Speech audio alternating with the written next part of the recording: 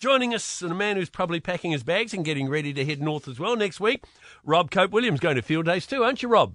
Oh, mate, wouldn't miss it for the tea in China. It's huge. It's amazing, and I've been there since.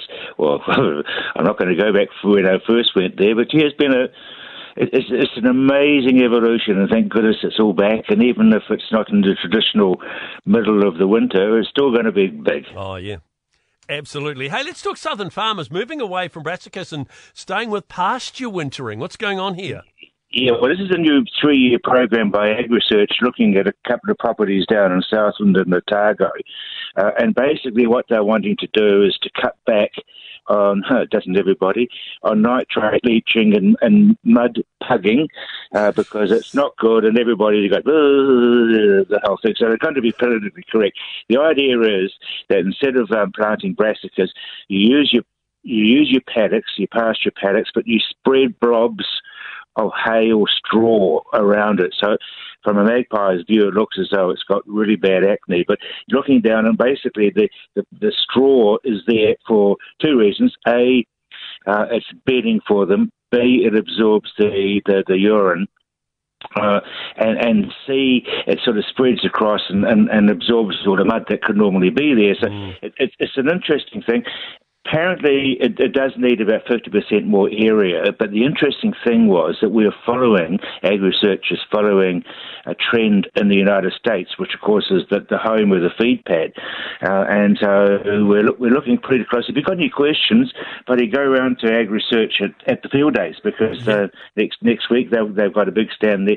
Look out for a huge earthworm, and that's on top of their site. So if you see a big earthworm, we'll sort out underneath and ask them about the research into the winter feed pasture versus brassicas. I'm not sure that the brassica feeding, the breeders will be too happy. But anyway, not everybody is happy. And very, very, very quickly, you think the government's going to move fast on the hate speech laws? I mean, I noticed on Facebook, Damien O'Connor, photo of him on his trail bike in front of a forest.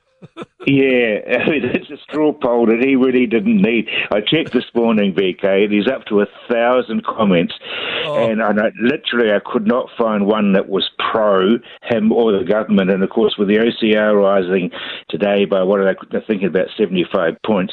I mean, anyone with a mortgage on a farm is going to dislike him even more. I'm astounded that the spin guys haven't taken it down. But anyway, no, it's there and it's being spread. I think there's about 64 people who have shared it.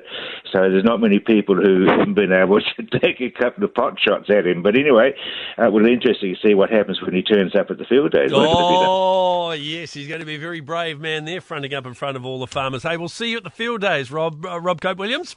All right, buddy, take care. 90% of parenting is just thinking about when you can have a break.